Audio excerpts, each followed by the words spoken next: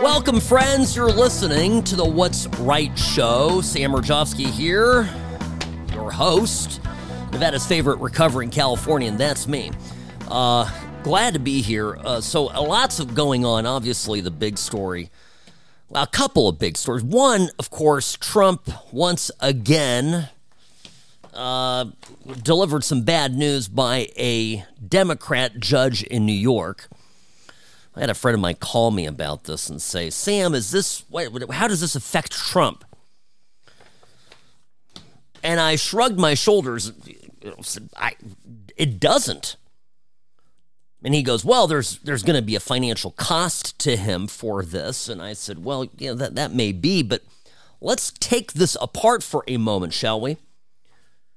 Because essentially what this judge has ruled is saying that, and by the way, his name is Supreme Court Justice Arthur Engoron.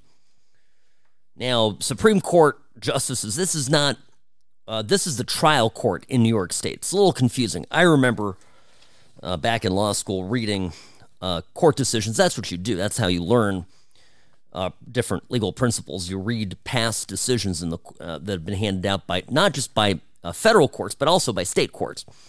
And there were some that came down from the New York Supreme Court. I think this is something important. No, it's not an appellate court. It's a trial court ruling on a matter here related to Trump's real estate portfolio. So what he's doing, essentially, the claim is that Trump is overstating the value of his assets in order to leverage those for loans. So even before I knew any of the details of this case, my take on it was that pretty much every person who is in real estate, who engages in this type of investment, probably exaggerates the value of their assets by a little bit. But remember, too, these assets are not secret. These assets are not mysterious. They're disclosed to the bank. The bank makes decisions based on those assets. So let's, for example, take Trump Tower. You can debate back and forth as to the value of what that piece of real estate is. And there's a range. There's a high range and there's a low range. Are you buying it? Are you selling it with intent to get a certain number and are okay if it doesn't sell? Or are you looking to sell it at all costs and need to get out of it within, let's say 12 months? And a fire sale will always, get you a lower price. It doesn't matter if it's Trump Tower or if it's a condo in Summerlin. It just doesn't matter. So the judge here is saying it's overstated some of these values. And I'm immediately suspicious of it because I'm thinking, okay, so Deutsche Bank or whoever lending Trump money, these are sophisticated people.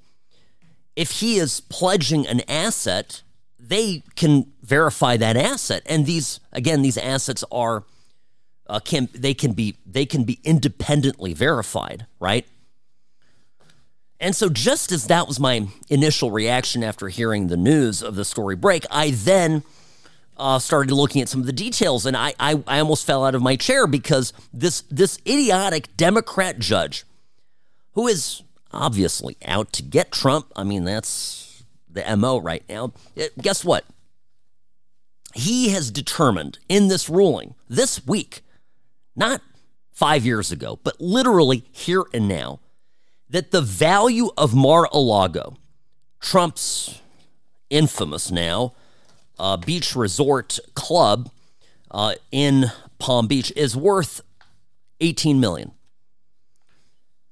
Now, have you been to Mar-a-Lago? Have you seen? I've seen it from the air. I've not been to it. It's a spectacular place built by Marjorie Merriweather Post. Spared no expense. Trump, of course, picked it up, I think, for a song, if I remember, something like, 8 or 10 or 15 million. Very small amount of money. It's multiple acres. But real estate people who operate in the area in Palm Beach are saying that the property would list for a minimum of $300 million. So this begins to give you an idea the extent to which these Trump derangement syndrome besotted libs and judges in particular, and prosecutors, where they're going with this. I mean, you can't even. This is a joke. You can't buy a decent waterfront house in Palm Beach for $18 million. You're not going to get a teardown for $18 million. The property values there are unbelievable. So this is, I'm just providing a little bit of context. And by the way, this stuff, can I give you an example here? Somewhat personal. I don't want to get into too many details here, but I just, earlier today I discovered that a prominent person here in Las Vegas purchased a couple of lots adjacent to my neighborhood. And so now this person, who is a major casino owner, a very wealthy guy, is going to have roughly the same amount of property that I hold in this area that I'm preparing to build my dream home on. Now I'll tell you, this is in the downtown area here in Las Vegas, and you know, I picked up, compared to what he paid for, I'm very proud to say I picked up my land for a song. Now, what of that? Well, when I would fill out my financial forms and whatnot, put together my my statement on some net worth, if I needed to do that for some financing and whatnot, I gave a conservative but still a higher amount than what I paid for it. I remember some people asking me, well, I don't know, Sam, if that land is worth what you think it's worth. I said, I think it's worth more. I think I'm being conservative. Well, now I have a comp, and I'm being very conservative. I'll put it that way. But you see what I'm saying? You know, this is, pricing of specialty real estate is a little bit squishy in terms of how you evaluate it. But there's nothing. Yeah, Mar-a-Lago specialty, Trump Tower is specialty, but these are not a $300 million piece of property. You can't. I mean, only a left-wing idiotic judge who ran unopposed in his last election would come down and say, "Yeah, I think that's only $18 million," and do this to and call Trump a fraud. So expect this ruling to get overturned. I mean, it'll go out on appeal, and again, it's really going to be a battle of experts, and there's nobody with a straight face can claim that it's worth this little. A big, giant nothing burger. So if somebody says to you, "See, this is another example of how Trump's campaign is going off the rails," no, it's not.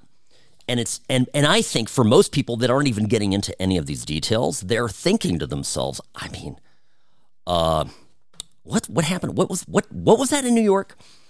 Trump got sued again. Another finding against Trump in New York. Yawn, right? Another one. Boring. It's losing its sting. It's losing its sting. Now, meanwhile, the other bit of news that came out is the Republicans in the House Oversight Committee found they're getting in some of these banking records, and they discovered a $250,000 wire originating in Beijing that listed Joe Biden's home as the beneficiary address. The beneficiary was not Joe Biden himself, but Biden's son, Hunter. And the wire that came out came from people affiliated with the Bohai Capital Group.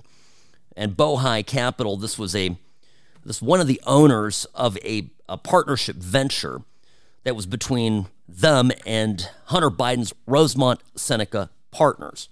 Remember, that's a little hustle business that he set up with his buddy Archer, who is, I think now has reported to prison.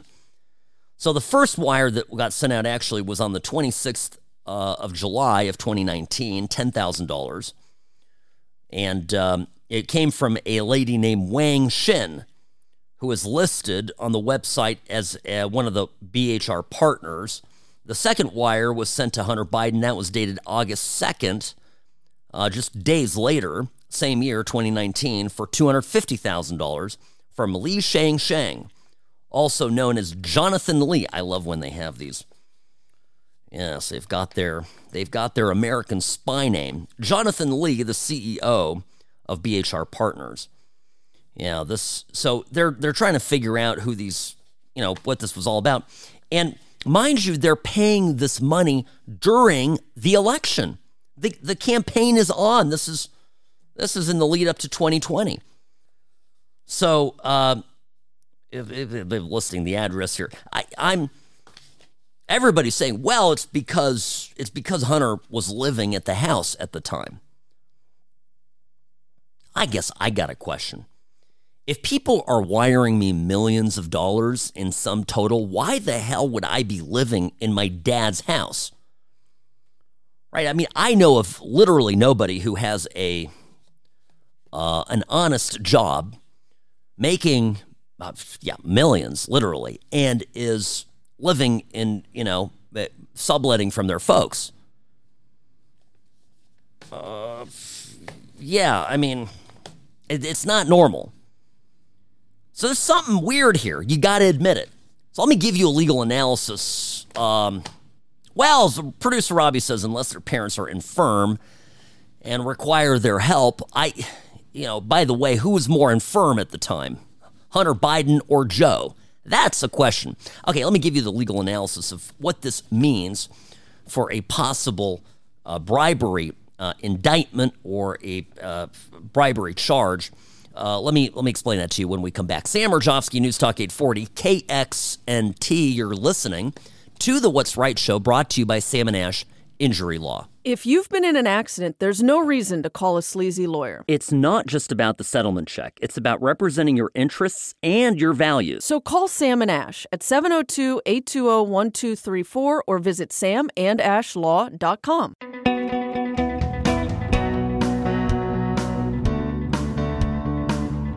Welcome, friends. Sam Rajovsky here, host of the What's Right Show, brought to you by Sam & Ash Injury Law. Listen, if you get bitten by Commander Biden, that's the dog belonging to President Biden, he has, as of yesterday, bitten at least 11 Secret Service agents. So I guess that's both a workers' comp claim, also a personal injury claim. These poor agents getting bitten left and right. Listen, if it happens to you, don't hire some lib lawyer that's going to compromise with Team Biden and Commander, the dog. Accept no substitute. Sam & Ash will go all the way for you. Yes, we'll, I don't know. By the way, Hunter Biden, Commander Biden, probably just as troubled and probably bitten as many people as Hunter has. I wonder if Commander Biden is a partner, a limited partner in Rosemont Seneca Partners. Wouldn't that be a twist? What if maybe the dog is got some wires from China himself? He's going around biting people. He's worried. The police are hot on his trail, so they are. He's lashing out. All right, folks. All kidding aside, get hurt. Call Sam & Ash Injury Law 702-820-1234. Or visit samandashlaw.com. Sam & Ash, because you deserve what's right. What's going on here? By the way, House Oversight Chair James Comer, last night, Fox News' Laura Ingraham's show, talks about these wires. Here's what he had to say. This Jonathan Lee, who wired the $260,000 from China to Hunter Biden's personal account, he is part of the Chinese Communist Party. He is a huge business person in China with a Chinese-backed entity that funds investments in the United States. So what the one issue in Congress that Democrats and Republicans agree on is we don't want China taking over industries important to our national security. We don't want China buying farmland. This is the guy that does that. Yeah, so again, right? Jonathan Lee is sending all this money to Hunter Biden right as his dad is beginning his campaign for president. And the thing, I mean, at the very least, is highly suspicious, right? because these monies are not coming from some business guy who is, looking to, I don't know, invest in the U.S. It's literally coming from somebody who is plugged into the heart of the Chinese Communist Party, ergo the Chinese government. So what's the Joe Biden and Jonathan Lee connection? Comer says this about that. Joe Biden met with Jonathan Lee. He wrote a letter of recommendation for his child to get into college in the United States. There is a relationship that was developed between Joe Biden and Jonathan Lee when he was vice president, and now we have evidence that Jonathan Lee, who Joe Biden said his son never took any money from, China. Hunter Biden's lawyer said that Hunter never received any money from this guy. We have evidence that he received over $250,000, and the address listed on the wire was Joe Biden's personal residence. Now, here's the challenge. And by the way, this analysis is applicable to the Menendez indictment. Menendez today and his wife showed up to court to enter a plea. By the way, she shows up dressed to the nines with a designer handbag, looking like their lifestyle perhaps exceeds his public sector salary. Nonetheless, it's a tough case to make, and I've said this over and over again, and that is also why in a court of law, if you're looking at a federal bribery charge, the case against the Biden is going to be tricky. Well, it's a good question. The reason is because the courts have, in McDonnell, 2016, the McDonnell case trimmed this all back handily. There was a section in the law that basically said that you had an official act. If the money was there for an official act or given for an official act, it met the bribery standard. Now it says that the official act requires, and this is what the Supreme Court came down and says, a decision or action that's very specific and focused, and right, so both that and must involve a formal exercise of governmental power for a conviction for bribery to hold. So here's the question. This money was given, and what official acts came as a consequence of it? Well, the problem is that Biden at this time, a letter of recommendation to get into college is not an official act. He wasn't in government. He was a candidate. So connecting, by the way, the money to the official acts later performed, which I have no doubt exist. It's just, I'm telling you, it's a tough case. And Comer has this to say about that. One thing that we all agree on is China's a threat to the United States.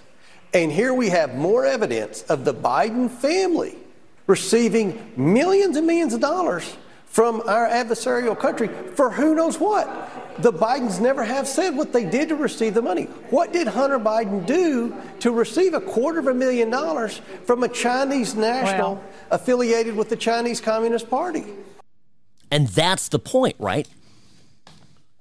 While it may be difficult to prove a connection between the cash given and services rendered, it's equally difficult, if not impossible, for the Bidens, be it Hunter, be it Joe Biden, to say, well, this money went over to Hunter, went over to Rosemont Seneca Partners, and here are the honest-to-goodness professional services rendered and investments made with this money. Because that's not what happened. It went into the company, and then through a series of fraudulent loans that were used to disguise income, this money was dispersed around and throughout the Biden family. And that's part of what the IRS probe that was squashed time and time again established. It's all connected. And so that's, it's a double-edged sword. Now, don't forget, by the way, that Biden said from the get-go during the campaign that neither he nor Hunter made any money from China. No money from China.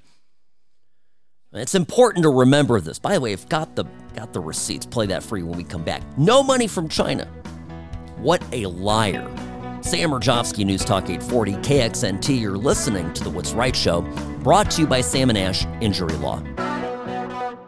Personal injury law is constantly changing. Uber and Lyft accidents aren't like other cases, but most law firms haven't kept up. Don't trust a new case to a lawyer who's stuck in the past. Call Sam & Ash, 702-820-1234, or visit samandashlaw.com.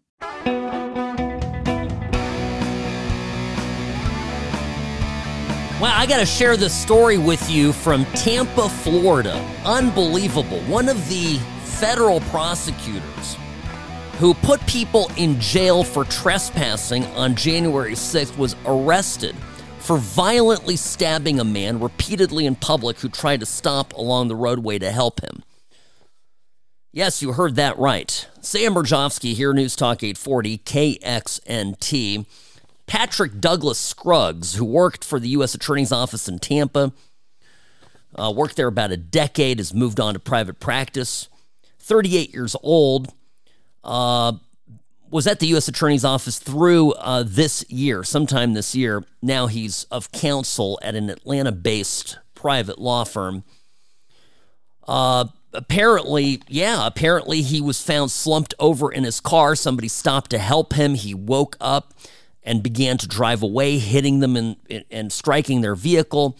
The guy goes, "Hey, you can't leave the scene. The guy gets enraged, gets out of his car, pulls out a pocket knife, and begins stabbing the victim." I tell you, I have a question for you. Here's the question, right?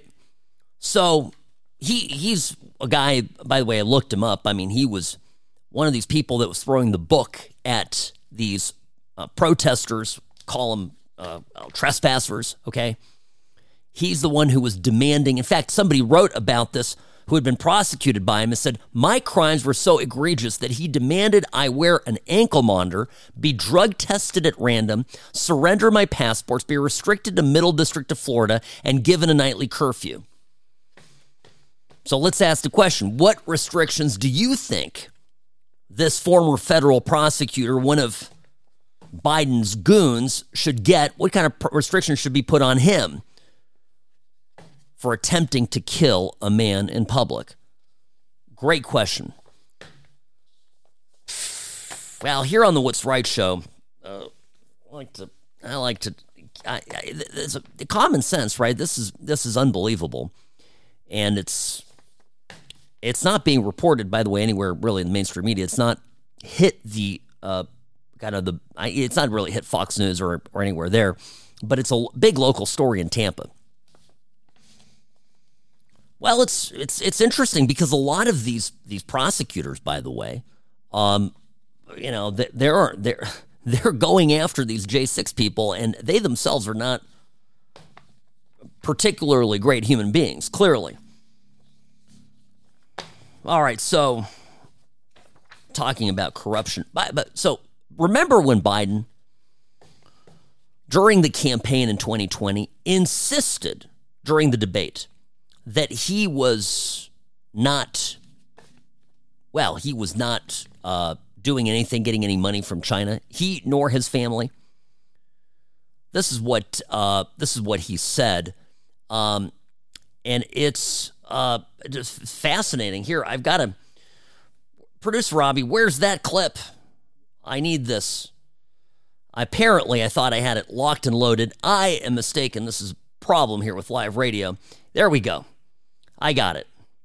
So here's Biden. Flashback to the debate back in 2020. Let's see, October of 2020. And this is what was said. My son has not made money in terms of this thing about, what are you talking about, China. I have not had it. The only guy made money from China is this guy. He's the only one. Nobody else has made money from China. My son has not made money in terms of this thing. What are you talking about, China? Have not had it. The only guy that made money from China is this guy, pointing to Trump. Yeah, listen, I mean,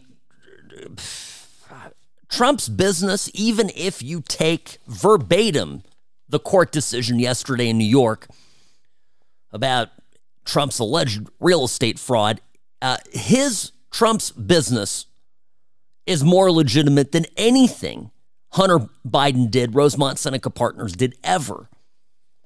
So just a liar, right? All of it. By the way, speaking of Menendez, fascinating stuff. I saw the story. Costco apparently has sold out of all of their 1-ounce gold bars. This, as news came out that Senator Bob Menendez was found not just with cash stuffed in his jacket, but also some gold bullion. Costco's chief financial officer, Richard Galanti, said on a call with investors, quote, "I've gotten a couple of calls that people have seen online that we've been selling 1-ounce gold bars.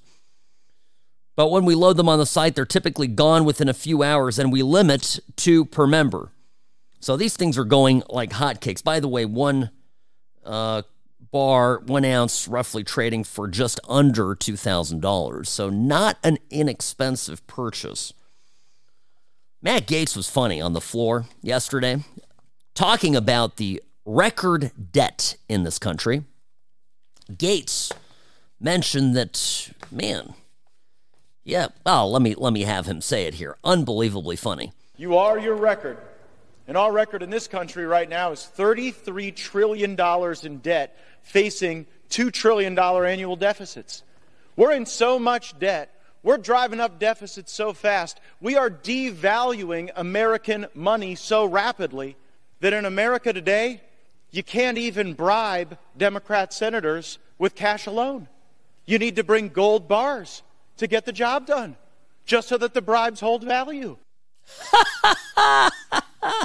You got to hand it to Gaetz. He's maybe onto something, which maybe explains why Costco is selling out of its gold bars, as people frantically realize, I've been doing it all wrong. I've been offering politicians cash, but the cash, because the government is spending money and borrowing money so liberally, the cash increasingly has less and less value. And that's, by the way, this is an argument, this is tongue-in-cheek, of course, but the argument holds principally, economically, is in order to buy down this debt, and I say that in air quotes here, buy it down, the federal government is increasing monetary supply. In simple parlance, they're printing money in order to pay down debt. And it's, well, they're not actually printing, it's not technically printing the money, they're just adding liquidity into the market, but that's the functional equivalent. And so the value of everybody's money goes down, because the more money, the more dollars that are in circulation, the less your dollars that you have out of circulation are worth. Because the money in your pocket, the money in your bank account, that's money, that's currency or cash that's out of circulation. And I know people aren't realizing this, that this government shutdown is really about preserving your wealth, preserving the money that you have. So this, by the way, on the heels of all the stuff going on with the single subject spending bills, yesterday on the House floor, Matt Gaetz said this about it. And again, he's fighting for this rule tooth and nail, and he's spot on. My friends, I am extremely in favor of this rule, because this rule moves us onto single subject spending bills. And this is the only way to liberate this House and this country from the scourge of governing by continuing resolution and omnibus legislation. It is an insult to our governing authority to have the Senate lash Ukraine funding to the reauthorization of the FAA and, by the way, every other thing in government. Yeah, this is it, right? So what they want to do, by lumping everything together, I keep explaining this, they'll attach unrelated spending items in with a particular piece of legislation. So there'll be a bill that purports on its face to fund the military, but there'll be all sorts of other spending line items in it, some not even as obviously related to defense spending as perhaps you could make the argument for Ukraine being, but, bridges, infrastructure, money for underwater basket weaving, a daycare center in Alaska, whatever it is. And so pork gets stuffed into these bills because, of course, congressmen and senators need to come home to their states and districts and show the people that they're in Washington looking out for home base. Now, Gaetz is really taking the fight, continuing to take the fight to McCarthy. Dems can help maybe even get rid of the failed speaker so that, hey, you could join us on this. Let me tell you what I think of this, but here's what he said. The American people know that in our state legislatures throughout this land, there is a maturity and a seriousness to set a top line, balanced budget number, and then appropriate to each of the agencies of government independently. And the fact that we don't do that is not a bug of the system, it's a feature of the system. And the one thing I agree with my Democrat colleagues on is that for the last 8 months, this House has been poorly led. And we own that, and we have to do something about it. And you know what? My Democrat colleagues will have an opportunity to do something about that too. And we will see if they bail out our failed speaker. Well, the Democrats here see an opportunity, of course. I mean, they could wrestle control over the House from Republicans. In general, that's not a good outcome, right? I think we can all agree on that. But I also think that this is deliberately a call and a cry out to Republicans to align themselves more with the Freedom Caucus, more with Matt Gaetz, who are pushing for this because he's making sense, right? You can't balance any of these budgets if you keep stuffing things in, you keep spending money. You got to cut up the credit card at some point. Now, there's a Senate proposal here that is on the table. I'll explain a little bit about that, what that means. And by the way, tonight we're going to have the debate, cover that, what to anticipate. I think at least one more Republican hopeful has squeaked in to the debate. Producer Robbie's very excited about this. I less so. Explain it all when we come back. Sam Rajovsky, News Talk 840, KXNT.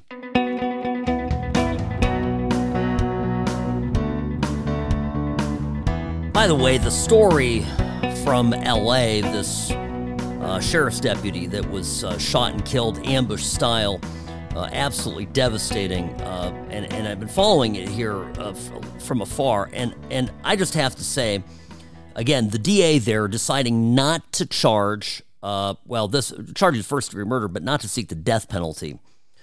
Parents of the murder deputy speaking out, saying that now she's got to live with it. They've got to live with this for the rest of their lives, and that the perpetrator here, the killer, certainly didn't spare their son's life, and I guess now his life gets to be spared. And all of this, folks, is going to come home to roost in L.A. Sam Rajovsky, News Talk 840, KXNT.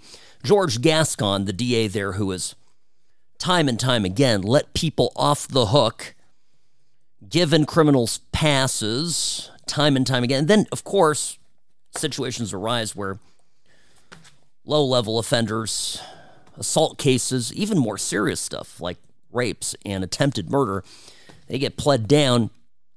People go back out on the street, reoffend. It results in death and mayhem. It's just not going to stop until people realize that these policies are ruining our society. Byron Donalds, the Senate produced a budget proposal, and it's really just what you would expect from the Democratic-led Senate. It's basically giving spending, all the spending that the Democrats want, that the White House wants, increasing the ceiling. So Byron Donalds, who has been sort of the face of a compromise on this, even he is not that keenly interested in what the Senate is offering. Listen to this. The Senate's bipartisan proposal. Yeah. What do you make of it? Would you support that if McCarthy brought it to the floor? No, that thing is dead over here. Are you kidding me? Why? Well, first of all, you continue spending. You have $6.2 billion for Ukraine. They do nothing to secure our southern border. That is just a non-starter. The Senate needs to get real. You've all seen the images at the southern border. It has to stop immediately. And this government should not continue to be funded if we don't secure our border. So then the reporter, of course, says, but there's so many senators that are behind this. 77 Dems and Republicans have agreed on this. Walk us through the idea that there's 77 Democrats and Republicans. That's a big, that's more than 3/4. That just means they're wrong. That just means they're wrong. 77 senators are wrong. If you look at $33 trillion in debt, 77 senators have been wrong for a long time up here. Just because they come to some silly agreement over there that changes nothing about our country doesn't mean that they're right. That just means that they're weak. That's it, right? Because most of these Republicans are precisely the kind of go-along, get-along, squishy types. We call them rhino Republicans, but their entire MO is to compromise and to have fun. And, well, not have fun. It's about being collegial and, professional with members of the Senate chamber. And they're not interested in taking any principled stands. Very few Republican senators are like Rand Paul, for example. Like very few of them. Most of them are much more like Romney, much more like McConnell. They will fold at the first sight of danger. And of course, it's the Senate chamber that tilts Dems. So there's not not only the Republicans in the minority to begin with, but even if they were 1 or 2 seats over, you need a stronger majority because there's always going to be a few squishy Republicans there. So why not fund a stopgap? Why not say, let's buy ourselves some time and push this down the road 45 days? And it seems like a compelling argument. Donald's answers that today, talking to reporters. Congressman, at the top, you said that we shouldn't fund the government unless... Congressman, it's a 45-day stopgap measure. Why not just wait and have the fight at another date? Because this town always wants to wait and have the fight at another date, and it never comes. And there are people back home who have seen this play time and time again, and they're frustrated with it. So even though there is a continuing measure that I authored that would actually secure our southern border and cut 8% off the top of our federal government, at least that's a positive step in a direction to get our fiscal house in order and secure our border. The Senate's not doing that. So I like how Byron Donalds just won't accept the premise of the question from these reporters, and he's very calm too. He's a well-spoken, calm, and articulate guy. But can I just make the other argument here that I think they knew 45 days ago that they had this problem? No. I mean, they knew 6 months ago that they would have this issue. So we're up against a deadline because time and time again, Democrats, assisted by weak Republicans, want to come to a pressure position with a looming shutdown, use that to scare the remaining Republican holdouts into accepting their terms, which are always more money for their projects, more money for whatever they want to do, and certainly no money for funding the border. And the border funding, Byron Donalds talks about this. I'll never forget, and neither will you, the time when we go back, and not too distant memory into 2017, 2018, Paul Ryan denying essentially through his speakership, denying Trump the spending he requested for the border wall. So, much of Trump's agenda in the first 2 years of his presidency, half of his presidency, was thwarted not by Democrats, not by, out of control Mueller investigators, but really by Republicans. I mean, it's absolutely shameful, and I tell you, and it's got to end. So Donalds again refuses to accept any typical shutdown framing by reporters, and closes out his comments with this. Congressman, at the top, you said that we shouldn't fund the government unless you secure the border. So are you saying that you're willing to shut down the government if you don't get the border policies you want? No, I'm saying that Joe Biden and Chuck Schumer are willing to shut it down if they can keep their border open.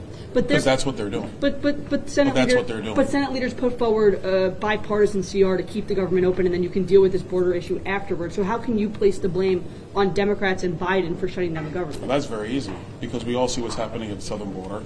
Congress today can say, you know what, we're going to change policy on this because this is not working. You don't need more time to work on it. We all know what the policy writers that are needed to get it done. They don't want to do it. But why tank the government and why shut down the government over border policy? I've been very clear. My position is close the border, keep the government open. That is my position. Right. The position of Chuck Schumer and Joe Biden is leave the government open and then leave the border open. That does not work for the American people. And I think right now, independents, even some Democrats and certainly Republicans agree with that sentiment. Donald's is spot on. Don't go anywhere. Another hour of the What's Right show will continue after this. Sam Rajovsky, News Talk 840 KXNT. If you've been in an accident, there's no reason to call a sleazy lawyer. It's not just about the settlement check. It's about representing your interests and your values. So call Sam and Ash at 702-820-1234 or visit samandashlaw.com. Welcome, friends, to the What's Right show, your place for common sense conservatism, Monday through Friday, 1 to 3 p.m.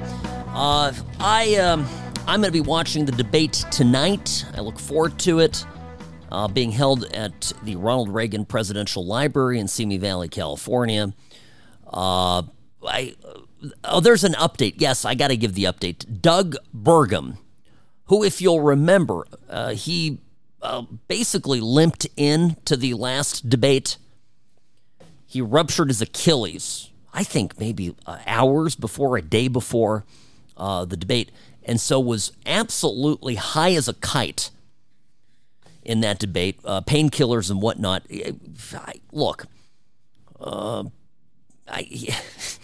Producer Robbie's very excited that Doug Burgum's in. Doug Burgum has 0.000% chance of becoming president, and those numbers hold true for this cycle and for all future cycles. He doesn't have it. Ditto to Asa Hutchinson. And they're both, Asa, by the way, got booted. He's not coming, but Doug made it in. He's in, so we'll see if he gives a rousing performance.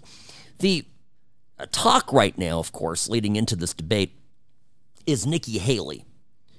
And this is fascinating to me because I love the mainstream media. For example, Reuters have a headline today. Some Republican donors now eye Haley as the best hope against Trump. Now, first off, when they are citing donors, Republican donors, who are they talking about? They're not talking about you and me who give, whatever it is, $100 here and there, $1,000. I give a little more because I can to Republican candidates. They're talking about the people that are moving around hundreds of thousands of dollars. They're moving around China bribe money, amounts of money, okay? And these people, first off, it has to be said, are notoriously terrible at picking winners in a primary contest and in general election contests. If you were to believe the donors, for example, back in 2016, Jeb Bush would have been your guy. And it's the party donors that gave us such loser candidates like John McCain. But let's mention, by the way, John McCain, there's an analogy a little bit here with him and Nikki Haley, because remember how John McCain was the decent guy to run? He was the decent guy to challenge that young, energetic change candidate from Illinois, Barack Obama, the young senator who nobody knew anything about.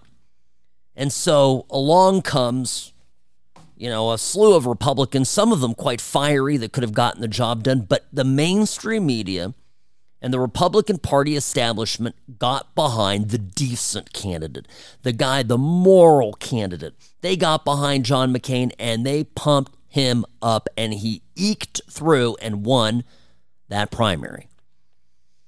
Now, that was it, by the way. That's an entirely different Republican Party thanks to Trump than it is today. So I don't think that same pattern, those same facts would play out now. But that's not what I'm getting at. What I'm getting at is what happened after. Because once McCain got the nomination, then all the sycophantic reporting that he was getting from the mainstream media turned on him. Remember? They just went, turned it right around, and all of a sudden McCain was basically a Nazi. And that's what they do. They'll build up a Republican candidate who they see as the kind of a perfect generic other Republican candidate. And they'll say, oh, look at Nikki Haley. She looks so good and she's so pleasant and she says all the right things. If Nikki Haley got the nomination, Reuters and everyone else would all be slamming her instantly. Reuters spoke to 4 donors and one source close to a major donor who were impressed by the former South Carolina governor and U.S. ambassador to the United Nations in the first Republican presidential debate in August, and said they were keen to donate should she continue to strengthen as a candidate. It just proves to you that these big Republican donors, if this is true, aren't principled or substantive. They're just picking the guy or gal that they think is going to get them in power. And they certainly are not putting any money behind Trump because he's not predictable and he's not going to do their bidding. I guess these donors are going to be sitting around the telly tonight watching to see how she does at the second debate in California. Right. So she's now getting pumped up as the next big thing. Listen, I'll tell you, I'll take DeSantis all day long over Nikki Haley. I'm sure she's a lovely person, but on the substance front, I'm not particularly impressed. So I'm, but again, the idea, donors, this is a Republican Party. So they've got to, I think the media has us mistaking us for Democrats because it's on the Democrat side that the donors get to pick the candidate. I mean, we all understand that. So this, but this, not here, not now, not post-2016. Republicans do not want to be told by the mainstream media who they ought to vote for because we don't trust them. And we certainly don't trust our donor class because they mess it up time and time again. So the debate looks like 8 candidates met the donor polling threshold now.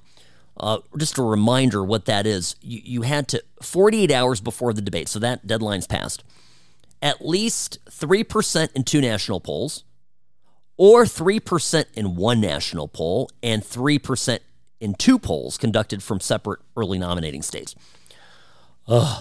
Whatever. You have to have 50,000 unique donors, and of course sign the pledge, which, at this point I think they've all signed to be in the first debate.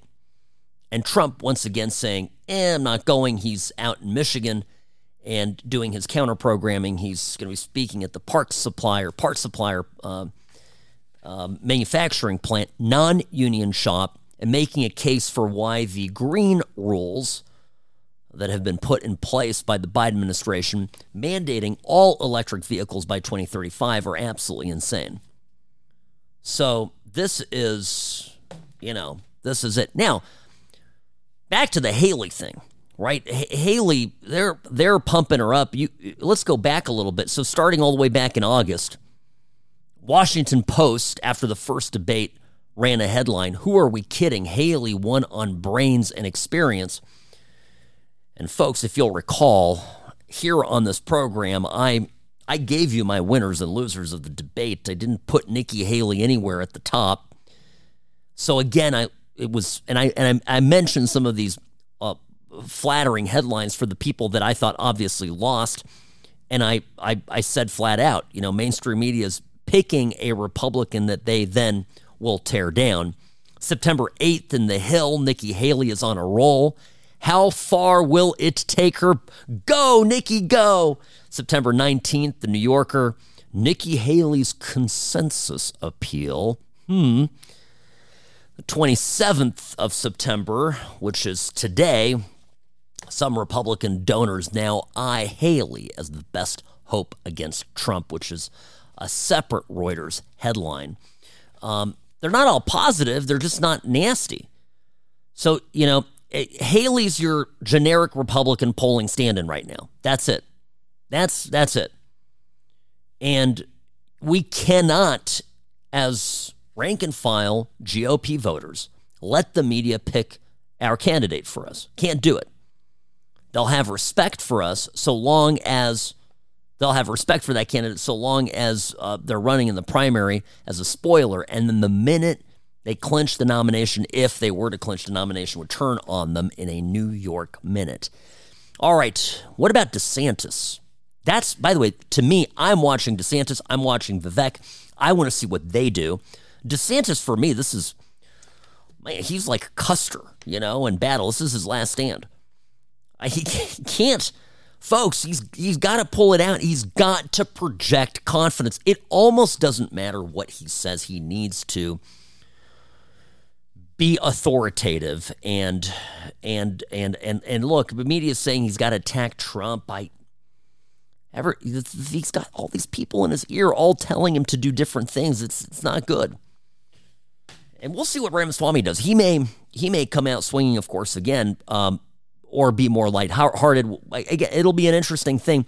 Watch for pivots from the previous debate. 100% there will be some changes. Now, when we come back, the Wall Street Journal put out a opinion piece here. The editorial board. The real Donald Trump live on Truth Social, and they're picking apart the post on General Milley. See, this kind of stuff bugs me to no end. I'll explain when we come back. Sam Rajovsky here, News Talk 840 KXNT. You're listening to The What's Right Show, brought to you by Sam & Ash Injury Law, because you deserve what's right.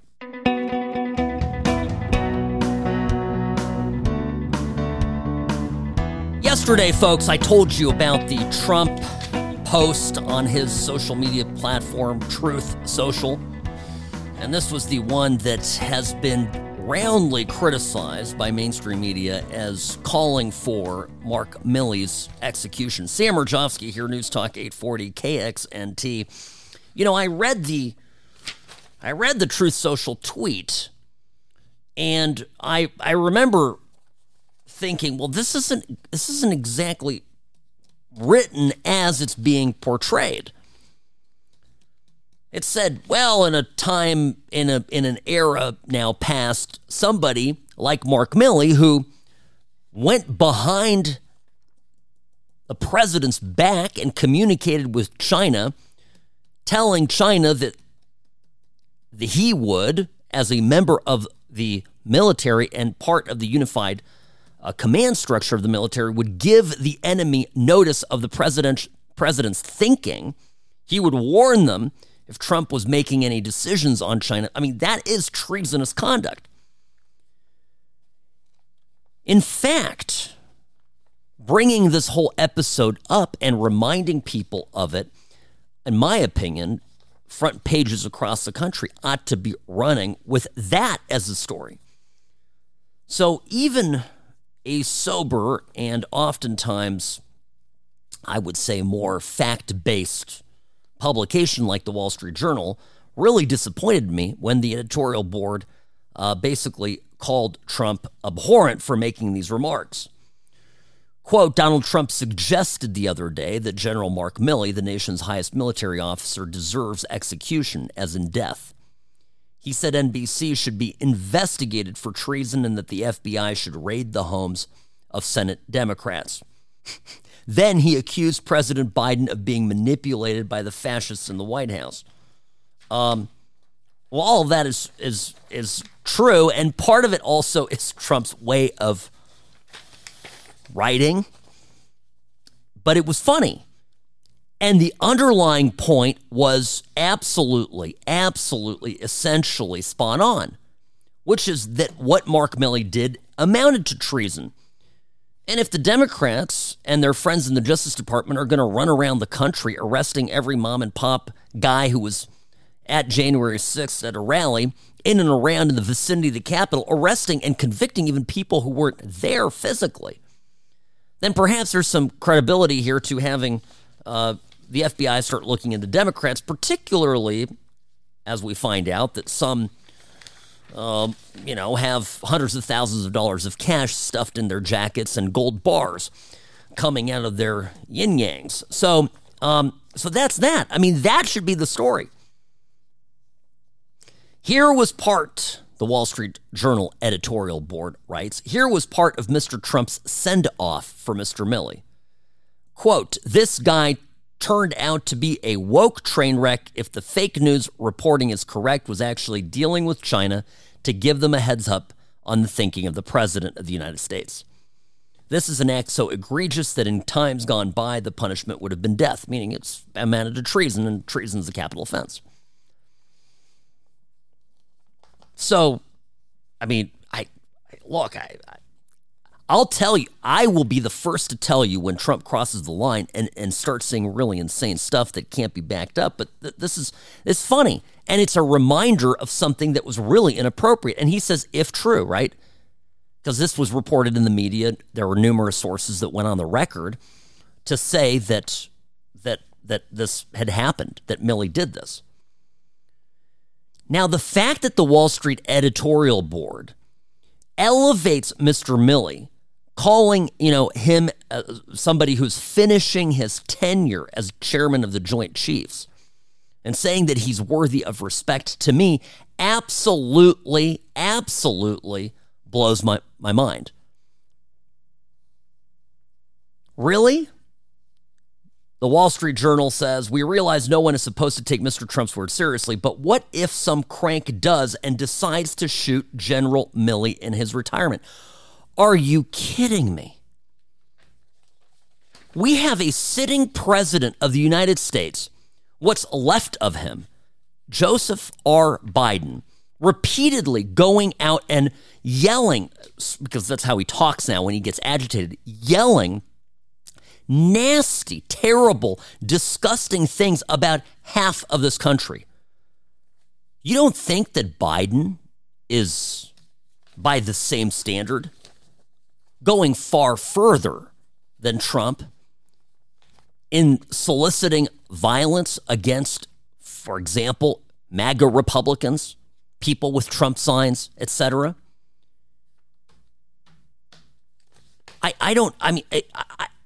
Remember Dark Brandon? Did we forget that speech? I mean, it was heinous. We had our leader, our president, and he didn't go after a guy in government. He went after half the country.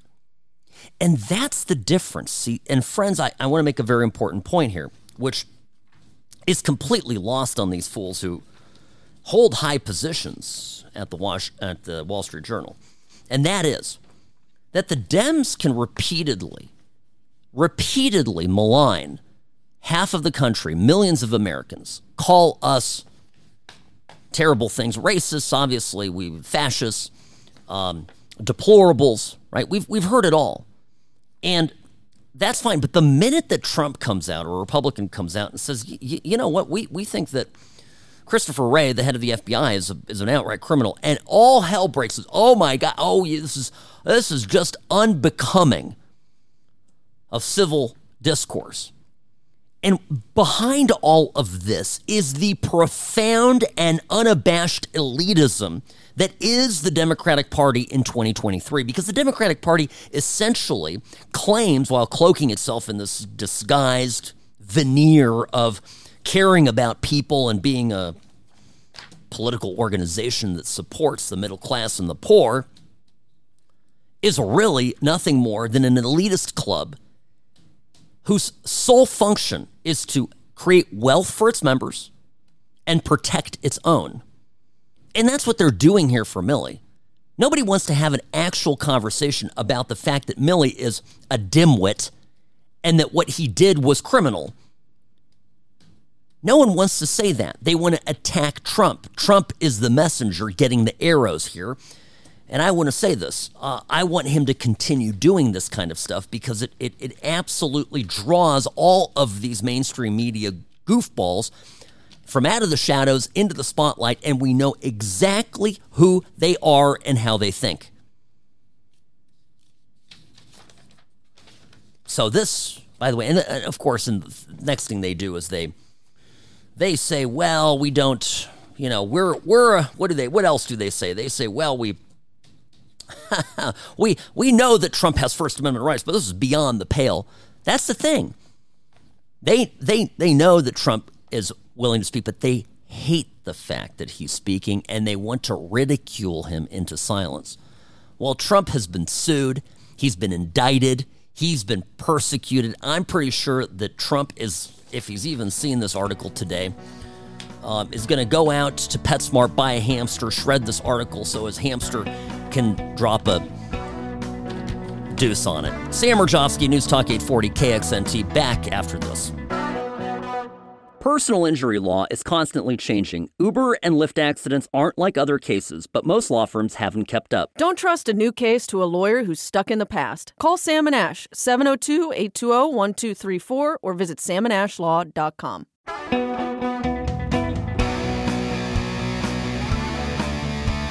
Welcome back to the What's Right show, bottom of the hour. Sam Rajovsky here, Nevada's favorite recovering Californian. I have some great news for all of you.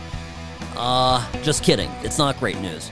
Last night, here in Las Vegas, the Culinary Workers Union announced a citywide strike authorization. Members apparently voted on this earlier, and they passed with 95% support. We don't know, of course, how many members actually voted, but I guess of those that were present, 95% voted for it. So, no contract, no peace. This would, by the way, absolutely shut down and cripple Nevada, particularly Las Vegas. I imagine, right, what they're banking on is a pressure point of Formula One. And Formula One, for all of its craziness, and trust me, folks, I am dealing with it myself. I can't take it anymore. All the cones, the dug-up roads, everything, it's terrible. I tried to drive my son to his water polo practice, which happens to be at UNLV, and I was trying to cross over on Harmon, which was easily the stupidest thing I've ever done. I mean, I would have been better getting out of my car and crawling on all fours. I would have gotten there faster. So anyway, I digress. I'm not a fan of all the traffic problems, all the issues and whatnot, but I do recognize the upside, the enormous financial upside of the event itself. It's going to bring an enormous amount of people. People are going to be spending, these visitors are going to be spending a multiple that you can't even fathom compared to the typical visitor to Las Vegas. And of course, that brings in needed tax revenue, gaming revenue, etc. So I think on balance, I could be wrong, but I think it's going to be proved to be an economic boon for Las Vegas. And so the culinary workers know this. They know that the casinos are, rooms that they're now maybe selling for $800, $700 a night are going for thousands of dollars a night in that week. And so we've got that. We've got, of course, the Super Bowl coming early next year. And so they're leveraging this. There have been months and months of negotiations. I guess a new contract is still out of reach. So negotiations are slated to continue next week. So this is, they're calling this a strong message, but let's get ready for this. By the way, every time these workers go out there and hold one of their rallies, one of their protest marches on the Strip, and it's almost invariably the one time that I need to be going somewhere on the Strip.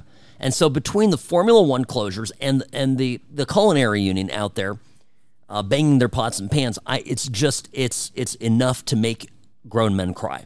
So I'll follow this for you. I'll let you know how it's going. I'm going to get some intel on this tomorrow night, meeting with some local electeds here, and we'll see what they tell me about this. All right. Now, speaking of something that doesn't make sense to me time and time again, which is the Democratic Party, very inconsistent positions, is both for an open border, which by definition produces a stream of working class people who enter the country who are willing to work for less money than whatever the prevailing wage is in a particular area, and their purported support for unions, right? If a union is all about helping its members make more money for every hour worked, then it is antithetical to that to then have the political party that is your supporter turn around and open the spigot at the border, flooding the marketplace, the worker marketplace, with millions of competing potential employees who are, of course, willing to pay less. Never understood this. And it's happening right now, right? We have a prominent UAW strike. These workers are demanding all sorts of things. We got Biden showing up there. Hell's bells, can't get him anywhere near the border, but it's his doing that the border's wide open. Now we've got this strike looming in Las Vegas. Culinary workers, big supporters of Democrats, go out there, get out the vote, ballot harvesting, all of that, the critical right to Democratic wins here in Nevada. Culinary workers are. And at the same time, I mean, what happens if, nobody's enforcing any immigration laws. So just, what happens when they start, these casinos go, listen, all right, we're done. We're just got all these workers here who want to clean rooms. Let's do it. Yeah, we've got President open the border. Border Patrol can't do anything about it, can't chase people down. Why not? It's fascinating. And nobody's asking this question. Nobody's going to Biden and saying, what the hell, dude? You purport to be pro-union, then why not stop the border? Okay. This is, by the way, part of the reason why in 2016, a lot of labor leaders backed Trump, because they understand that the open border is a threat to them. They understand that these people will come in and work for less. So it's, and they're not looking to unionize. Hell, they just want to go in and get a paycheck and get out. Now, speaking of the border, this morning on Fox and Friends, Texas Governor Greg Abbott is talking. He gave an update on the border buoys lawsuit. These are the buoys that the Texas National Guard is placing in the Rio Grande, in the river, preventing people, making it more difficult for people to cross the river. And it's a temporary border barrier, but it's something. It helps. And of course, as soon as they put it up, Biden and his Justice Department sued Texas, seeking to enjoin them from taking it down. Listen to this. The buoy idea came from the Border Patrol. And they tested it for safety, they tested it for effectiveness, and no one will cross those buoys. Obviously, the Biden administration sued us because we have those buoys in the water. We will continue to deploy them. They're out there right now. If we win that case, which I think we will put hundreds of miles of buoys there. And let me explain why. We are building a border wall, the exact same border wall. Right now? Right now. The border wall is going up as we are speaking. But the border wall costs 10 times as much as those buoys. And so we can have more prevention of people crossing the border by putting hundreds of miles of those buoys in the water. And my takeaway from that is, of course, that a surprise, I didn't know this, that the buoys were already developed by the feds, and the feds are now suing. Right, I understand something. It's the federal government led by Joe Biden is suing a state for using its own technology that they've deployed, calling it dangerous, environmentally harmful, etc. Wrap your head around that. And so the next logical thing is, what does this really mean? I mean, it's a border war, but between whom? And Texas Governor Greg Abbott has this to say, and I think, unfortunately, he's right. Talking about the Biden administration suing us to try to eliminate the buoys, but it gets worse because y'all showed here on Fox News the way that we put the National Guard put up this concertina razor wire to prevent people from coming across into the state of Texas, and it was effective. Biden administration Border Patrol, they cut that razor wire. Then they pulled it open and let the migrants through. There is a war going on the border, and that war is between Texas in the United States of America. It's outrageous. It is outrageous, and Abbott should continue to bus illegal migrants to blue states, to sanctuary states, sanctuary cities, make them pay for their insane policies, is what I say. Now, the U.S. Border Patrol Chief Jason Owens was on air today talking to a Fox reporter, and he says, listen, this open border right now is creating enormous profits for the cartels. They're profiting off of this. They're profiting because they're charging these migrants to come across. Millions of dollars a week in revenue across each sector on the southwest border, going directly into the hands of those cartels and those smugglers. Added to that, they're using this as a distraction to pull us off of task so they can cross other things like the narcotics. It's wild. Now, I thought the Democrats in particular, of course, I think we can all get behind it, when it comes to smuggling human beings, human trafficking, child trafficking, I thought we were dead set against this stuff.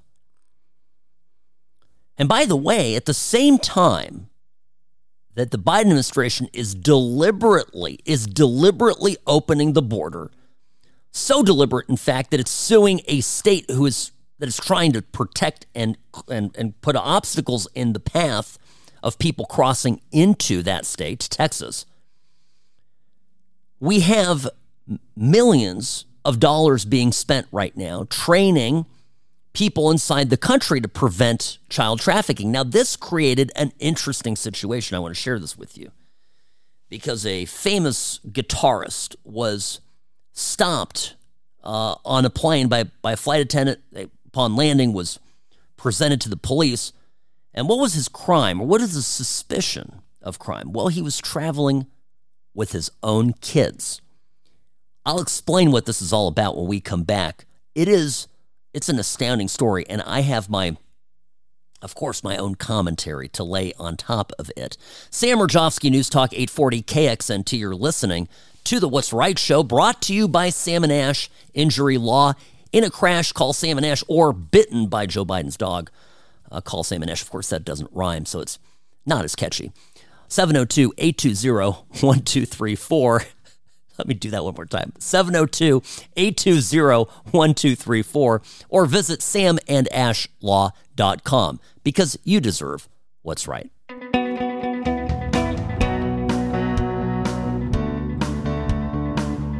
Welcome back, friends. Sam Rajovsky here. News Talk 840 KXNT. You're listening to the What's Right show. I'll tell you what's not right, and that's what happened to this gentleman traveling this week from Atlanta to Los Angeles. Landed in Los Angeles, was met at the gate by 4 police officers and a representative from American Airlines. The gentleman in question is black. He's African American. His children that he was traveling with are biracial. They are much lighter skin than him. And it's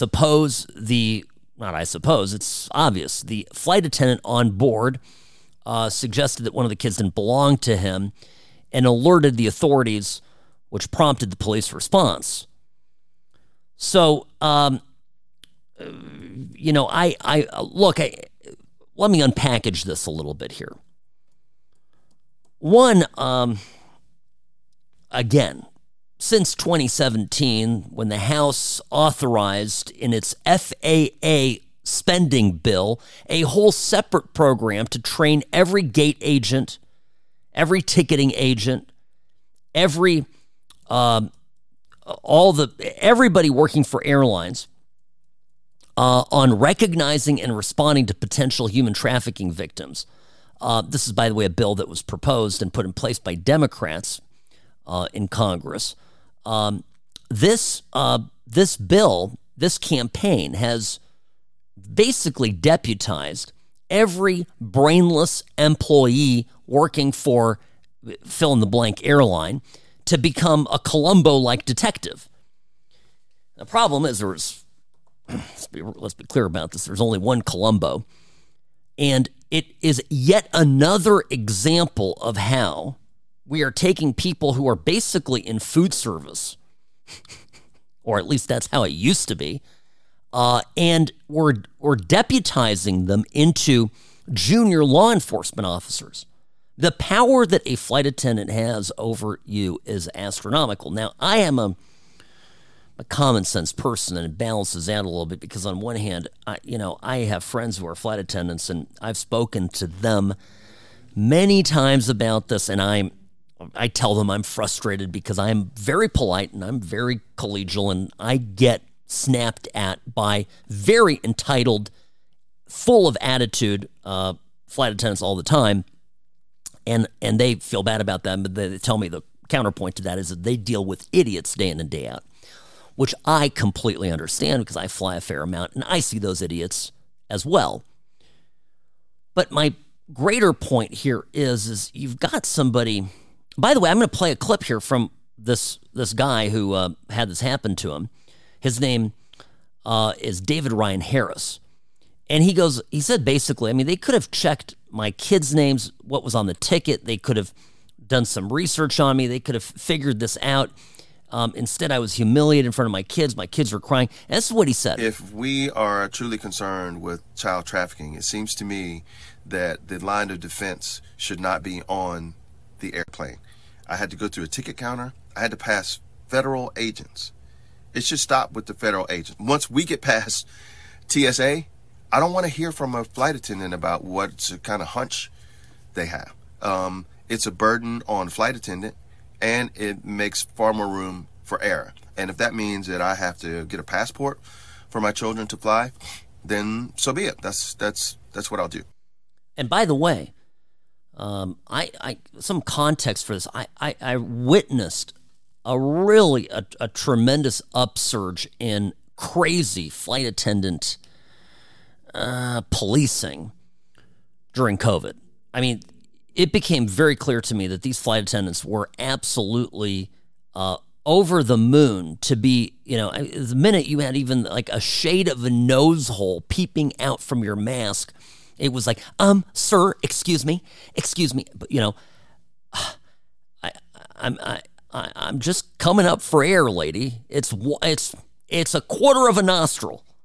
Of course, all of that's silly now as we're packed into planes and everybody's fine. Again, we always were fine. This was all ridiculous, and we know that now. But here's the problem.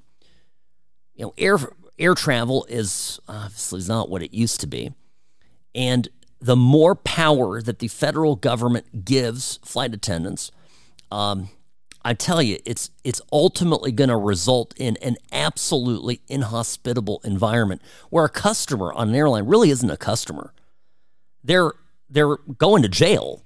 They're being guarded by a bunch of wardens who ought to be, instead of taking care of you as a customer and making that airline a type of experience that you want to re-engage in, are there enforcing federal government rules.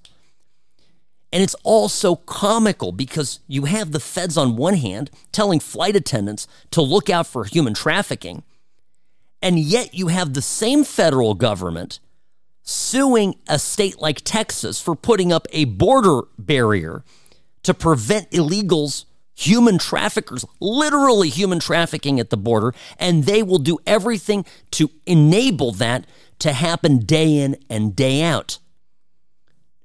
Tell me, how does any of this make sense? It doesn't. None of it adds up. It's totally a complete joke. By the way, Cindy McCain, speaking of, back in 2019, right? Was that when it happened? She saw the child of a different ethnicity from their parent at a Phoenix airport, called the police. She bragged on a radio show about it. She said, we pulled it up here. I came in from a trip I'd been on. I spotted it. It looked odd. It was a woman of different ethnicity than the child. This little toddler she had was something didn't click with me. I went over to the police and told them what I saw. They went over and questioned her, and by God, she was trafficking that kid. Well, the only problem is that police came back and said that's not what happened. The kid wasn't in danger. It was a parent. And McCain Institute later had to issue a kind of groveling apology on this. Look, yes, Karen. Yes, it's a Karen type behavior. And that's just an individual going, police officer, police officer. But what happens when that person essentially has arrest powers?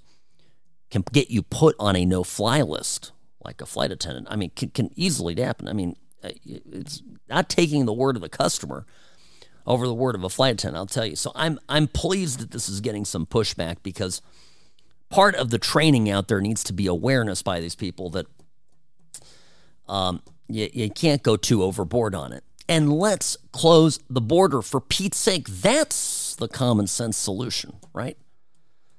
No doubt about that. All right, friends, our 2 hours are up together that we have Monday through Friday. Always such a pleasure. This would not be what it is without you. I'm deeply appreciative of you in the audience. Thank you for all that you do to reach out to me. Sam@salmonashlaw.com. Sam@salmonashlaw.com is where you can reach me. Comments, concerns, please drop me a line. And, of course, I'll be back here tomorrow. We'll talk about the debate, take it apart. And tomorrow morning, very early, 6:15 or so, I will be at the station. I will be talking on air with Alan Stock for the 3 Square Food Drive. So look forward to seeing you, hearing you, listening then. Sam Rajovsky, News Talk 840, KXNT.